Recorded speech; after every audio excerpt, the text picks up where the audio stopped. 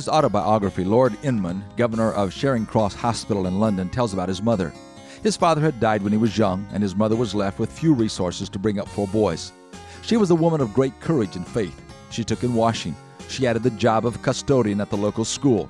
Then when someone was needed to scrub tombstones in the cemetery for 2 shillings each, she did that too. This last chore she did at night with one of the boys holding the lantern.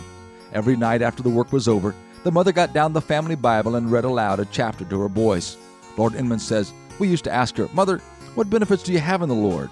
She replied, 'Many. I have my health and strength. We have a roof over our heads, and I have you, my boys.'" Too often we get into trouble when we don't stop to consider what blessings we have.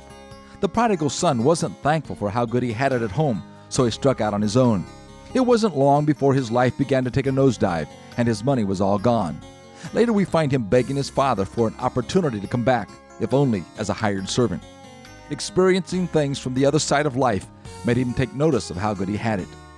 During this week, try your best to consider all the blessings that you do have, and then give thanks to the God who loves you.